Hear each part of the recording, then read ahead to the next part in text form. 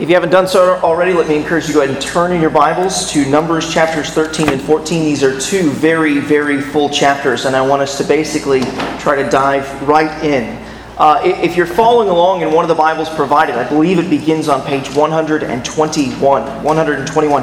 And while you're turning there, allow me to remind us a little bit about what we've studied so far. Moses, he likely wrote the book of Numbers near the end of his life, and the events of this book, they pick up nearly 2 years after the people of Israel have been freed, rescued from slavery in Egypt.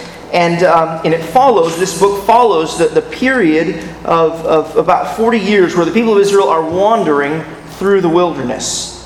Now, we have already, in our study of the book of Numbers, we've completed the first major section in the book. And we have begun to study the second major section of this book. And in recent chapters, the people of Israel, they have left Mount Sinai. They've started their journey and begun their journey to the place, the land, that God promised to give Abraham and his descendants. When we come to Numbers, we come to learn that God, He has kept His promise to Abraham to make him a great nation. There's roughly 1.5 million to 2 million people wandering through this wilderness. But God has not yet given this people the land that He promised. God multiplied Abraham's offspring.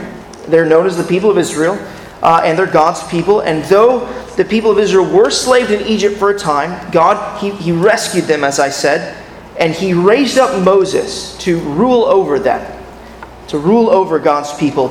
In Moses, he was ruling over God's people just like God's Son would one day rule over God's people. And the situation of the book of Numbers is that God has called out His people. He's brought them under His rule, but they are not yet in His place. They are journeying to the promised land. And this journey, it's part of the storyline of the Old Testament and the whole Bible of God's redemption of sinners through His Son and King, Jesus Christ. And this story is paradigmatic of what Jesus Christ would do in bringing God's people into God's place under God's rule, as one Bible scholar likes to put it. The book of Numbers continually forces us to ask the question, will God's people make it to God's place and live under God's rule? And the force of that question, will they make it? The force of that question is felt nowhere more powerfully than here in Numbers chapters 13 and 14. It can be argued that these two chapters are the very center of this book and the reason why this book has been written. Last week we saw that while on their way, while Israel was journeying, the people of Israel complained against the Lord for the difficulties that they faced in the wilderness and the food that God had provided for them. In God's kindness and grace, He also provided them a mediator in Moses, who pled with God to forgive Israel of her sins. We're going to see the importance of Moses' work of mediation and intercession appear yet again in these two chapters, in Numbers 13 and 14. But unlike the last two chapters, these two chapters do not focus so much on Moses as they do on whether or not God's people will make it safely to God's place and live under God's rule. And if I had to summarize the kind of the thrust of these two chapters in one idea or thought, I think that I'd put it in the words of 2 Timothy chapter 2, verse 13. If we are faithless, He remains faithful, for He cannot deny Himself. In the face of Israel's faithlessness, we see that God remains faithful to His promise to bring His people into His place and under His rule. So let's turn now and consider our first point together this morning, the requirement of God. This is the first point of the sermon, the requirement of God. And as we do, I want us to read Numbers chapter 13, just verses 1 to 3. Numbers 13, verses 1 to 3. The Lord spoke to Moses, saying, "Send men to spy out the land of Canaan, which I am giving to the people of Israel. From each tribe of their fathers you shall send a man, every one a chief among them." So Moses sent them from the wilderness of Paran, according to the command of the Lord, all of them men who were heads of the people of Israel. Well, it's not hard to see how these verses fit into the storyline of the Old Testament, how they reveal God's faithfulness. These verses remind us that God is, in fact, keeping His promises to bring His people into a good land. The people of Israel are now close enough on their journey to send out spies into the land. And that's what the Lord requires of them. He requires Moses and that the people of Israel send out 12 representatives of the nation, one from each tribe, to go and spy out the land. They are to see if God's word of promise about the land proves true. According to verses 17 to 20 in Numbers chapter 13, they're to see whether or not God was faithful to lead them to a land that was good, to a land that flowed with milk and honey, and to a land that produced good fruit. They were also to see what kind of inhabitants dwelt in this land, lived in this land, and whether or not they dwelt in secure fortresses, fortified cities. And as you look through verses 4 through 16, perhaps you wonder to yourself, not only how do you pronounce these names, but why on earth do we have yet again in the book of Numbers the tribes listed and the names of the people who were appointed spies? Well, because the writer, he is telling a story. He's showing us that Moses and these 12 men obeyed the requirement of God. That is not insignificant. In fact, this is actually going to be an important contrast for what is to come in the story: disobedience. By recounting the faithfulness and obedience in its fullest extent at the beginning of these two chapters, we are being prepared to feel the effect and the weight of the faithlessness and disobedience that we're about to read in just a few verses. The author, Moses, is also showing us that all 12 tribes had an interest in this venture. He is providing us with the key threads of the plot. The fact that these 12 spies spend 40 days in the land, as verse 25 tells us, will come to play a major role in what is about to unfold. So let's turn then and consider what is going to unfold. Let's turn and consider our second point, the report of the spies. Read Numbers chapter 13, verse 26 through 33. Numbers chapter 13, verse 26. At the end of 40 days, they returned from spying out the land, and they came to Moses and Aaron and to all the congregation of the people of Israel in the wilderness of Paran at Kadesh. They brought back word to them and to all the congregation and showed them the fruit of the land. And they told him, "We came to the land to which you sent us. It flows with milk and honey, and this is its fruit. However, the people who dwell in the land are strong, and the cities are fortified and very large. And besides, we saw the descendants of Anak there. The Amalekites dwell in the land of the Negeb. The Hittites, the Jebusites, and the Amorites dwell in the hill country. And the Canaanites dwell by the sea along the Jordan." But Caleb quieted the people before Moses and said, "Let us go up at once and occupy it, for we are well able to overcome it." Then the men who had gone up with him said, "We are not able to go up against the people, for they are stronger than we are." So they brought to the people of Israel a bad report of the land that they had spied out. "The land through which we have gone to spy it out is a land that devours its inhabitants. And all the people that we saw in it are of great height. We saw there the Nephilim, the sons of Anak, who come from the Nephilim. And we seemed ourselves like grasshoppers, and so we seemed to them." At one level, we could say that these verses contain not just one report or two, but three. There is an initial report concerning the land there in verses 26 to 29, which is followed by a minority report in verse 30 and a majority report in verses 31 to 33. And the initial report there, verses 26 to 29, is striking. The 12 spies confirmed that the land is just what God promised it would be. It was an exceedingly good land. It was a land which produced fruit, a land which flowed with milk and honey. And all of this, it communicates to us that God was faithful to His promise. God promised a good land, and He provided a good land. And with this in view, God's people should be excited to enter into God's place. Having said that, the initial report does not hold back on the difficulties that the land presents. There are some inhabitants in the land that they are strong and mighty. This is precisely what Moses actually asked them to report on. Moses wanted to know this. He asked them this in verses 17 to 20. Now, when we get to the minority report there in verse 30, we can already sense that the people of Israel are not pleased with the initial report. Courageous Caleb has to kind of quiet down the crowd. And after he does, he actually speaks to their fears. The Israelites fear the people of the land more than they fear God. But Caleb knows and believes that God will keep his promises to go before them and defeat their enemies. That's what he promised previously. A little later, we'll learn that Joshua agreed with Caleb's minority report, but we know that the 10 other spies did not. They make that clear in verse 31 when they say, "We are not able to go up against the people, for they are stronger than we are." Now, as a careful Bible reader, you should be thinking to yourself, but this is not about you. It was never about you. Egypt was stronger than you. But Egypt was not stronger than God. Remember what he did there. This is God's promise that he has committed himself to fulfill. And he is all powerful. This is not about you. This is about God.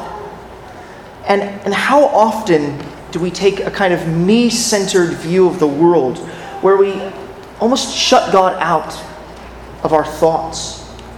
How often do we do that and not have a God-centered view of the world and remember his presence, his promises, and his power?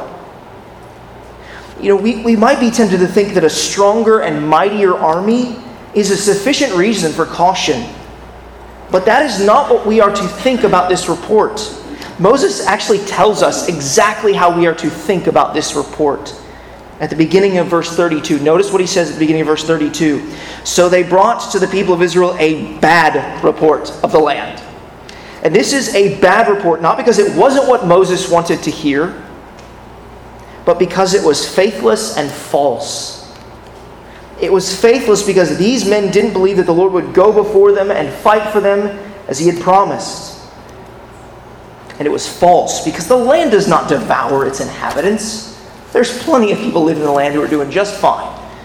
No, in saying that the land would devour its inhabitants, they were suggesting that the people of Israel couldn't survive in the land because it was not a good land. In other words, they were suggesting that it was an uninhabitable land. Okay, people, you are in the wilderness. Like, that's an inhabitable place, and God is sustaining you. Such a statement that the land devours its inhabitants was directly contrary to the earlier report that they had given and the fruit that they were holding in their own hands. We need to recognize this about sin. Sin distorts the truth for purposes of rationalization and justification of rebellion. Sin also seeks to arouse the fear of men. Faith, as we see from Caleb's example, embraces the promises of God and depends upon him. Well, which way will the people of Israel go? Will they listen to Caleb and Joshua, or will they listen to those who gave a faithless and false report? Well, we learn the answer to that question in our next point, the reaction of the people. Read Numbers chapter 14, verses 1 to 10. Numbers 14, verses 1 to 10. At the end of 40 days, they returned from spying out the land, and they came to Moses and Aaron and to all the congregation of the people of Israel in the wilderness of Paran at Kadesh, and they brought back word to them and to all the congregation. I just read that section, didn't I? I'm starting to read another section. Forgive me. Let me start at Numbers chapter 14, verse 1 again, because I was reading in Numbers 13. Then all the congregation raised a loud cry, and the people wept that night. And all the people of Israel grumbled against Moses and Aaron. The whole congregation said to them, "Would that we had died in the land of Egypt, or would that we had died in this wilderness. Why is the Lord bringing us into this land to fall by the sword? Our wives and our little ones will become a prey. Would it not be better for us to go back to Egypt?" And they said to one another, "Let us choose a leader and go back to Egypt." Then Moses and Aaron fell on their faces before all the assembly of the congregation of the people of Israel, and Joshua the son of Nun and Caleb the son of Jephunneh, who were among those who spied out the land, tore their clothes and said to all the congregation of the people of Israel, "The land which we passed through to spy it out is an exceedingly good land. If the Lord delights in us, He will bring us into this land and give it to us, a land that flows with milk and honey. Only do not rebel against the Lord, and do not fear the people of the land, for they are bread for us. Their protection is removed from them, and the Lord is with us. Do not fear them." Then all the congregation said to stone them with stones. But the glory of the Lord appeared at the tent of meeting to all the people of Israel. Well, these verses are simply astounding, especially when you read the right ones. For the reaction of the people, it's nothing less than rebellion. In verse 1, with the people of Israel weeping in the night, there are faint echoes of what took place on the night of the Passover. In Exodus chapter 12, verse 30, after the Lord had struck down all the firstborn in Egypt, we're told that Pharaoh and all the people of Egypt cried out in the middle of the night. What are the people of Israel doing in verse 1 there? They're crying out in the night. The people of Israel are almost cast as Egyptians, not God's people. And how appropriate, for they are rejecting God's rule like Pharaoh did. And how ironic too, for they longed to be back in Egypt under Pharaoh's rule. They even suggest appointing a leader to take them back in verse 4. Dying in Egypt or in the wilderness, they think, would have been better than trying to enter the promised land under these conditions. Notice how the grumbling of Numbers 11 returns, and how their fears are cast as concerns for others, for their wives and children. They try to legitimize and rationalize their rebellion. Moses, Aaron, Caleb, and Joshua know what this means. They know that this reaction, though cloaked in fear and concern, is really a fierce rebellion against God. And they are distraught by this reaction. That's what the imagery of tearing their clothes and falling on their faces is meant to communicate. They try to reassure the people of Israel that this land is good. They try to reassure the people of Israel that the Lord is good, and that He's with them, and that He keeps His promises. In verse 9, they explicitly warned the people not to rebel against the Lord. But they are not able to overcome that faithless and false report. No, the congregation even gathers up stones to stone them. But it seems as though their hands are stayed by the Lord making His glory to appear at the tent of meeting. The Lord's appearing at the tent of meeting almost has the feeling of a divine rescue of the faithful. The Lord's appearing also prompts us to wonder, what does the Lord think of this reaction? Well, we learn the Lord's perspective in Numbers chapter 14, verses 11 to 19. And here we're considering the response of the Lord and the request of Moses. Read Numbers chapter 14, verses 11 to 19. And the Lord said to Moses, "How long will this people despise me? And how long will they not believe in me, in spite of all the signs that I have done among them? I will strike them with a pestilence and disinherit them. And I will make of you a nation greater and mightier than they." But Moses said to the Lord, "Then the Egyptians will hear of it.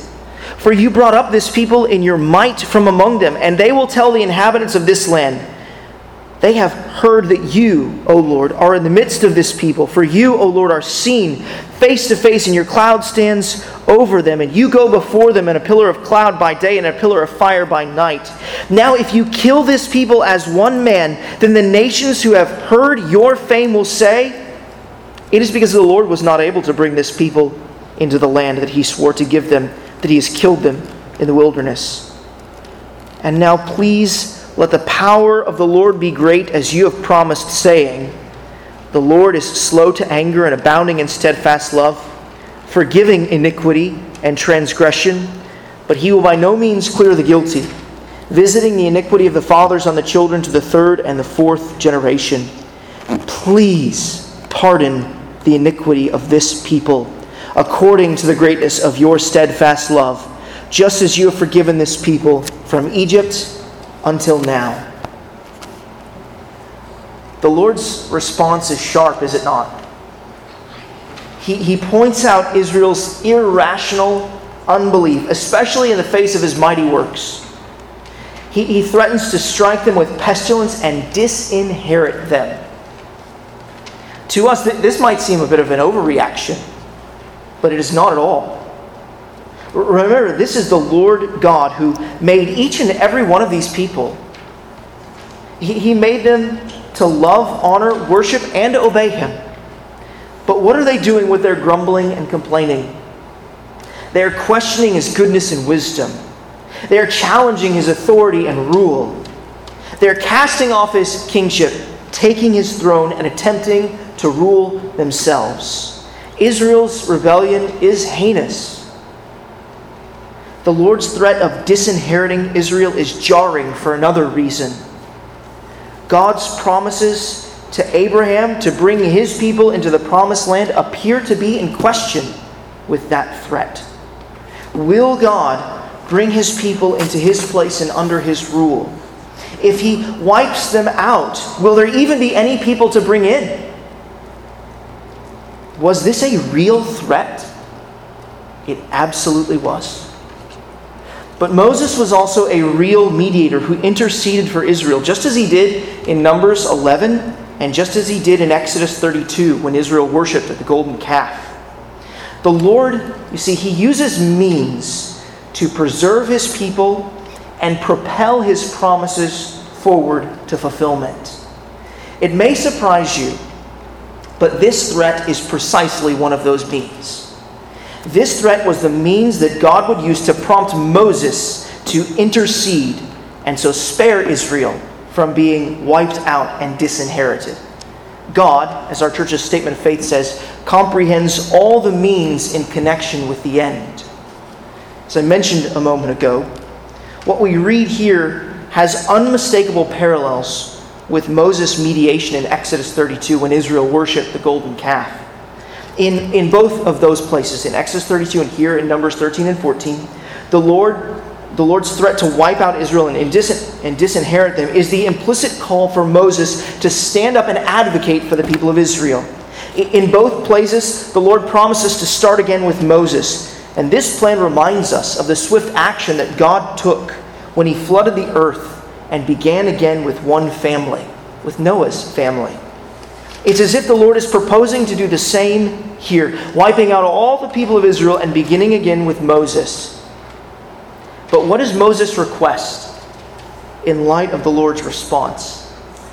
He has the audacity to request that God pardon His people. And on what basis and for what reason and to what end? Moses requests that God pardon His people on the basis of His glorious character. He effectively says, Lord, pardon and forgive because you have told me yourself. And then he actually repeats the Lord's words back to him. Lord, pardon and forgive because you have told me yourself that you are slow to anger, that you are abounding in steadfast love, and because you forgive iniquity and transgression. Moses is asking God to pardon His people because that is who He is. He is a God who pardons and forgives. And the other reason that Moses asks God to pardon His people is in order to preserve the glory of His name. If the Lord does not pardon His people, Moses effectively says to the Lord, if you do not pardon Israel, then the people of Egypt will hear about this. And they will think that you are weak. That's how Moses approaches the Lord. They will think that you are weak. That you are not the glorious God that you are. Moses requests that God pardon and forgive Israel on the basis of His holy character for the glory of His name. These verses raise concerns and questions for some, but I think we should notice and keep our eyes on what Moses is really concerned about. What Moses is really concerned about in this passage is that sinners need an advocate with a father. As we thought about last week, Moses' work of mediation, standing and pleading for God's people that he would forgive. His work of mediation pointed forward to the work of Jesus Christ, who would intercede on behalf of sinners. Sinners need a mediator, someone to stand before God and plead with Him to be compassionate toward them and to forgive them. And God has fully and finally provided that mediator in Jesus Christ. And that's the good news of Christianity. And in fact, if you're here this morning and you're not a follower and believer of Jesus, if you're not a Christian, then this is especially what we as Christians want you to know and believe this morning. We want you to believe that Jesus pleads the merits of His life, death, and resurrection for you, so that you might be pardoned and forgiven. You see, we've all been made in God's image. We've been made to love Him and honor Him and obey Him. We've been made to live under His rule. But sadly, just like Adam and Eve, we have all turned away from God's commands. Instead of living God's way, we have lived our own way. We have made our own plans and questioned God's plans in the process. Like Israel, we've questioned whether or not God is good and wise with what He's doing in our lives. And this is nothing short of sin and rebellion against our Creator. And because of our sin and rebellion, we deserve to face God's full and just wrath against our sin. We deserve to face God's eternally unrelenting wrath against our sin in hell. We deserve to be disinherited. But out of His great love and mercy, God has sent a mediator and an advocate. God has sent His one and only Son, the Lord Jesus Christ, to request and secure our pardon. Jesus, being fully God and fully man, lived the life that we have not lived. The life of perfect obedience to God the Father. Jesus never sinned, He never complained, He never rebelled, and never turned aside from God's good commands. And yet Jesus died on the cross, bearing the sins and the punishment due to them for all of those who would have returned from their sins and placed their faith in Him. And 3 days later, God raised Jesus from the dead, vindicating Him and proving to us all in His substitutionary death on behalf of repenting sinners that work was acceptable in God's sight. And now Jesus calls all men everywhere to turn from their sins and place their faith in Him. Jesus calls you, friends, to turn from your rebellion and to turn to Him in loving submission, believing that He lived, died, and was raised for your salvation. He calls you to believe that He is your advocate with the Father. God the Father cannot deny His Son. So friends, turn from your sin and place your faith in the Lord Jesus Christ and find mercy and pardon from God. My Christian brothers and sisters, we should praise God that we have an advocate that is not only like Moses, but better than Moses. And still we can learn from Moses' pleadings and prayers. Christian, do you pray and make your requests to God in this way? Do you, like Moses, plead with God to answer your prayers on the basis of His character for the glory of His name? We conclude our prayers with, "In Jesus' name I pray," because Jesus taught us to pray that way in John chapter 14, verse 13. And because there is no other way to the Father but through Him. And we also conclude our prayers in this way because we long for the name of Jesus Christ to be glorified. It is positively good and right to plead with God to answer our requests for the glory of His Son. Imitate Moses and pray that God would pardon and forgive your sins and the sins of your unbelieving family members, friends, neighbors, and co-workers for the glory of His name. So, will the Lord pardon the sins of Israel? Will the people of Israel receive a reprieve from God's judgment, or will they receive a recompense for their sin? The answer is yes. Yes, Israel will receive a reprieve from God's judgment, and they will receive recompense for their sin. That's what we see in Numbers chapter 14, verses 20 to 35. Here we're looking at the reprieve and the recompense. And as we do, read Numbers chapter 14, verses 20 to 35 with me.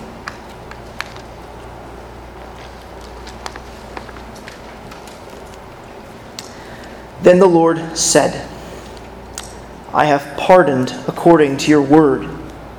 But truly as I live, and as all the earth shall be filled with the glory of the Lord, none of the men who have seen my glory and my signs that I did in Egypt and the wilderness, and yet have put me to the test these 10 times, and have not obeyed my voice, shall see the land that I swore to give their fathers. And none of those who despise me shall see it. But my servant Caleb, because he has a different spirit and has followed me fully, I will bring into the land into which he went, and his descendants shall possess it. Now, since the Amalekites and the Canaanites dwell in the valleys, turn tomorrow and set out for the wilderness by the way of the Red Sea. And the Lord spoke to Moses and to Aaron, saying, How long shall this wicked congregation grumble against me? I have heard the grumblings of the people of Israel, which they grumbled against me. Say to them, As I live, declares the Lord, what you have said in my hearing, I will do to you. Your dead bodies shall fall in this wilderness. And of all your number listed in the census from 20 years old and upward, who have grumbled against me, not one shall come into the land where I swore that I would make you dwell, except Caleb, the son of Jephunneh, and Joshua, the son of Nun. But your little ones, who you said would become a prey, I will bring in, and they shall know the land that you have rejected. But as for you, your dead bodies shall fall in this wilderness, and your children shall be shepherds in the wilderness 40 years, and shall suffer for your faithlessness until the last of your dead bodies lies in the wilderness. According to the number of the days in which you spied out the land, 40 days, a year for each day, you shall bear your iniquity 40 years, and you shall know my displeasure.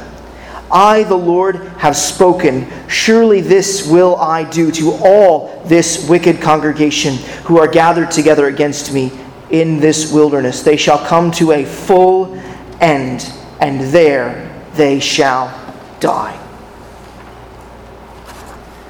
These verses open by communicating to us that Moses' pleas for pardon prevail. But as we keep reading, we learn that God's punishment of the rebellious people of Israel is not entirely averted. While Israel is given a reprieve, she is also given the earthly consequences of her sin. God does pardon Israel according to Moses' words. He does not wipe out Israel or disinherit them. He does not start over with Moses as he threatened to do. Israel will enter the promised land.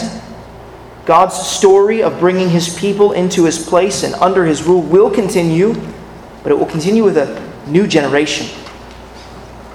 Through these verses, we learn that though we may be forgiven of our sin, the earthly consequences of our sin may still remain.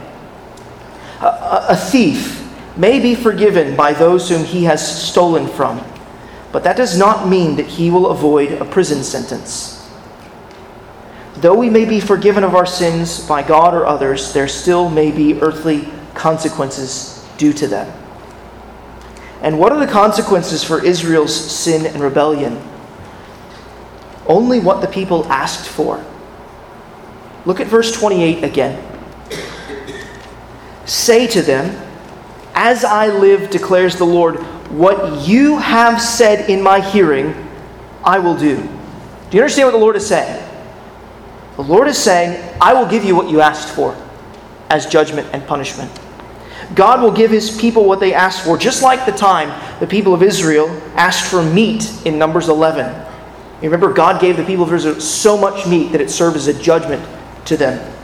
It became loathsome to them. And that's what he's going to do on this occasion. God will give Israel what she asked for as judgment. Remember in Numbers chapter 14, verses 2 and 3, you look at those verses. What did the people of Israel ask for? They asked to go back to Egypt. Now notice in verse 25, the Lord instructs them to set out for the wilderness by the way of the Red Sea. Red Sea.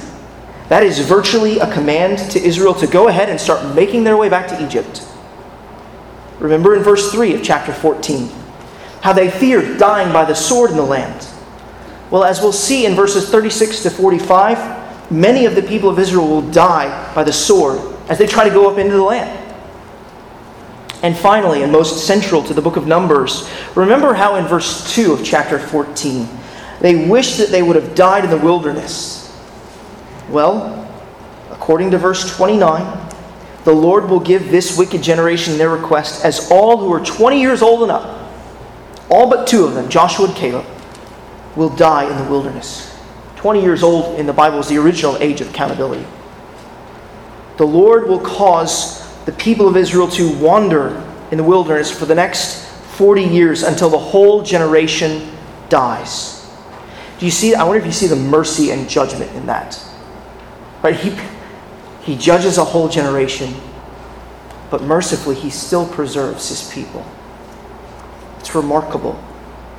The Lord will cause the people of Israel to wander for 40 years. And the Lord, he matches Israel's punishment to Israel's desires, and he pairs the length of years to the length of days that Israel spied out the land. And what is most harrowing about these verses is that the Lord guarantees these promises of judgment by swearing by himself. So you know it's going to come to pass. Look at verse 35. I, the Lord, have spoken. Surely this will I do to all this wicked congregation who are gathered together against me. And can you feel the Lord's pain in that his people whom he has loved and saved, they've sinned against him, rebelled against him. They've come together against him in this wilderness. And they shall come to a full end, and there they shall die. They were dead men walking in that wilderness, pardoned and forgiven, but barred from entering the promised land and under the sentence of death. Just like Adam after the garden and his sin. Moses, he was to go and report this sober news to the people of Israel. And how would they respond? Sadly, they would respond with continuing rebellion. Read Numbers chapter 14, verses 36 to 45. We see here the rebellion continues. 36 to 45. And the men whom Moses sent to spy out the land, who returned and made all the congregation grumbled against him by bringing up a bad report about the land.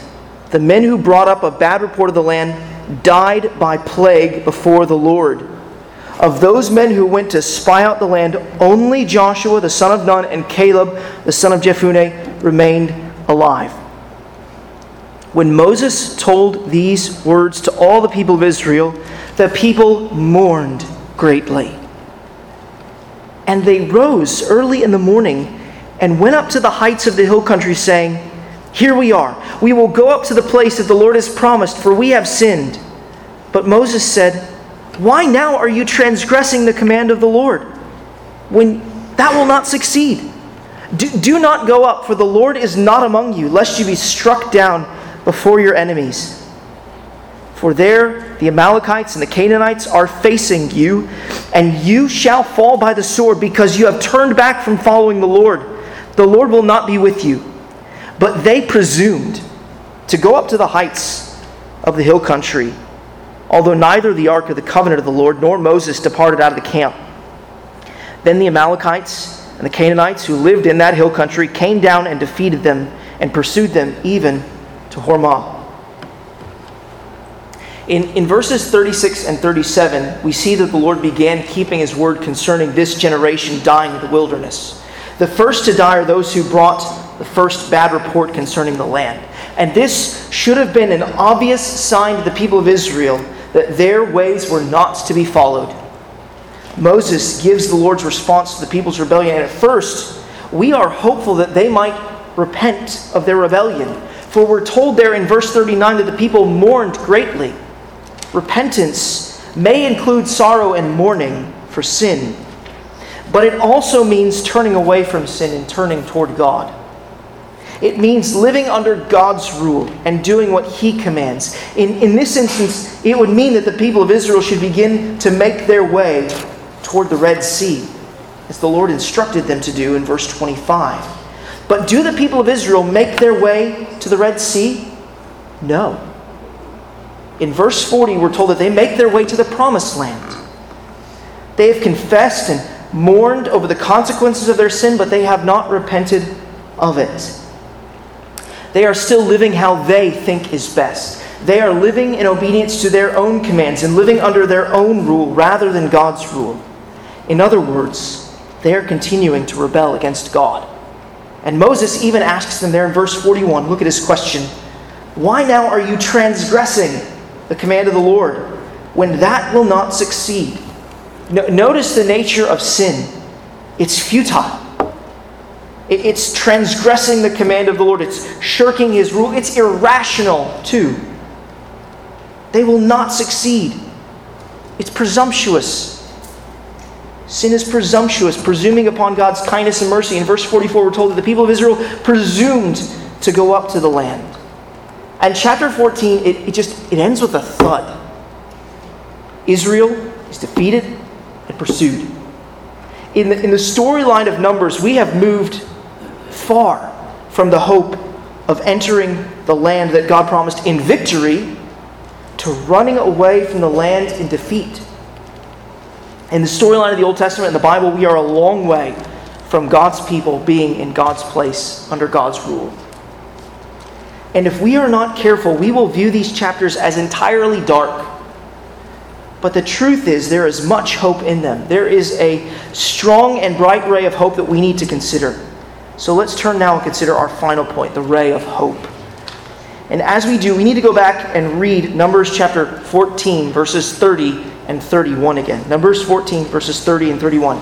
And as we read these verses, let's remember that in the lead up to these verses, God has just promised that He will give the people of Israel what they asked for, and that a whole generation will die in the wilderness. So keeping that in mind, read Numbers 14, verses 30 to 31. "Not one shall come into the land where I swore that I would make you dwell, except Caleb the son of Jephunneh and Joshua the son of Nun. But your little ones, who you said would become a prey, I will bring in, and they shall know the land that you have rejected." Do you see the ray of hope in these verses?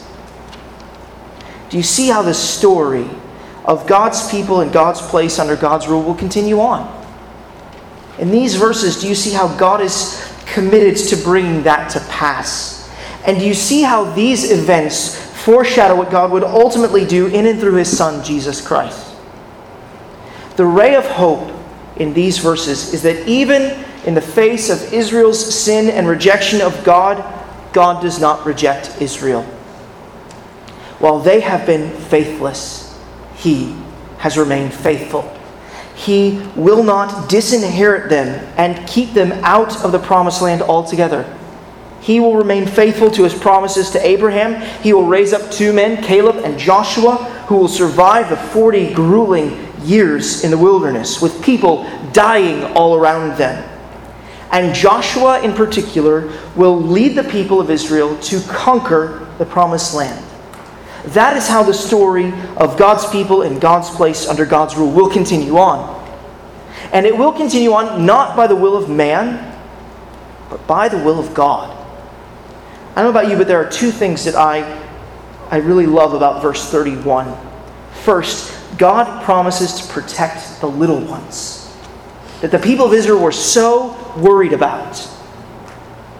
The parents of those children who thought that they could devise a better plan of protection for their children by rebelling against God, they refused to enter the promised land. But who is going to protect them all along?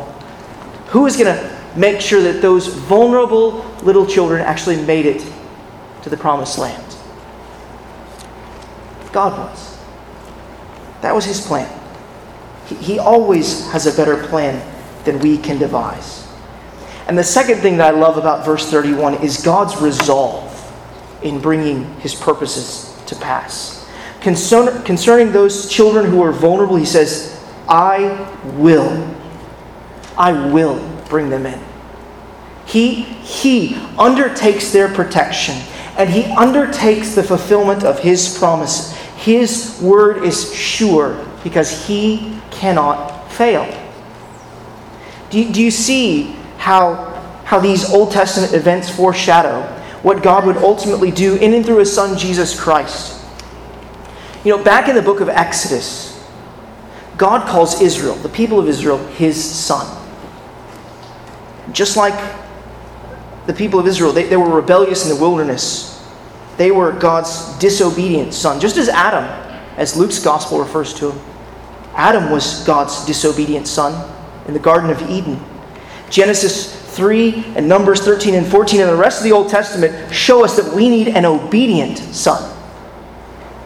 In the New Testament, we learn at Jesus' baptism that he is the Son in whom God the Father is well pleased. And do you know what happens immediately after that declaration that Jesus is my Son in whom I'm well pleased? What happens immediately after Jesus' baptism? Do you know where he goes? He goes to the wilderness. He goes to the wilderness. God's Son, once again in the wilderness, he faces the difficulties of the desert and the sly temptations of the serpents. He spent 40 days wandering the wilderness, each day for each year of Israel's wanderings. But unlike Israel and unlike Adam, he came out of the wilderness as God's obedient and faithful son. He never rebelled against God. Jesus, he marched out of the wilderness as the new Joshua. Because that's the translation of the name Joshua in the Greek, Jesus. Like Joshua, Jesus went on to conquer the enemies of God's people. He conquered Satan and suffering and sin and death. And just as Joshua was with those children in the wilderness as they wandered, so Jesus is with us by the power of the Holy Spirit. He's with us in the wilderness of this world. And just as God promised to protect and defend those children in the wilderness, so he has promised to do the same with us through Jesus. Jesus is with us by the power of the Holy Spirit. And what is more, while an entire generation died in the wilderness, we know that we have a better hope. For Jesus has told us in John 6:39 and John 10:29 that he will not lose one of all that the Father has promised to give to him. And if we are in Christ, then we have no need to fear losing our inheritance.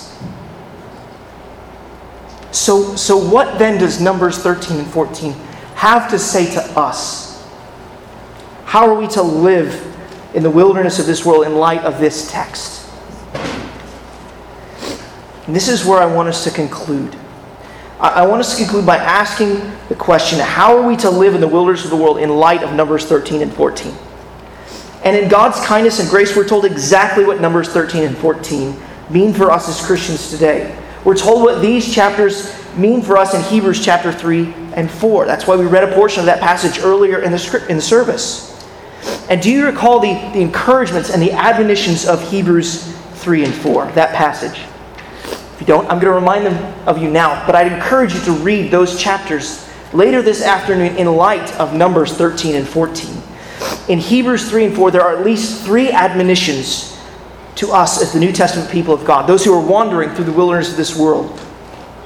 First, we are urged not to harden our hearts and rebel. We hear God's voice as we read His Word, and so we should respond to His Word with obedience and faith. That is how we keep our hearts from being hardened. Israel hardened their hearts by refusing to listen to and obey God. Obedience to God keeps our hearts submissive and soft. Second, in Hebrews 3 and 4, we're encouraged to exhort one another. That's what Moses and Aaron and Caleb and Joshua tried to do. They tried to encourage Israel not to rebel, but to follow God in faith. We need to exhort one another to keep marching through the wilderness, to keep walking by faith and trusting that God is true to His promises. We need to encourage one another to strive to enter the rest of the promised land. And finally, in light of Numbers 13 and 14 and Hebrews 3 and 4, we are encouraged to draw near to the throne of grace, that we may receive mercy and find grace to help in time of need. As we are wandering through the wilderness of this world, is there a day in which we do not need God's mercy? Is there a day in which we do not need grace? Is there a day in which we are not without need? So let's go to our Savior and confess that we are too much like Israel. We are tempted to rebel and run away. Let's ask Him for mercy and grace. Let's ask Him to come and finally bring us into God's place under God's rule. And let's rejoice that even when we are faithless, He remains faithful. Let's pray together.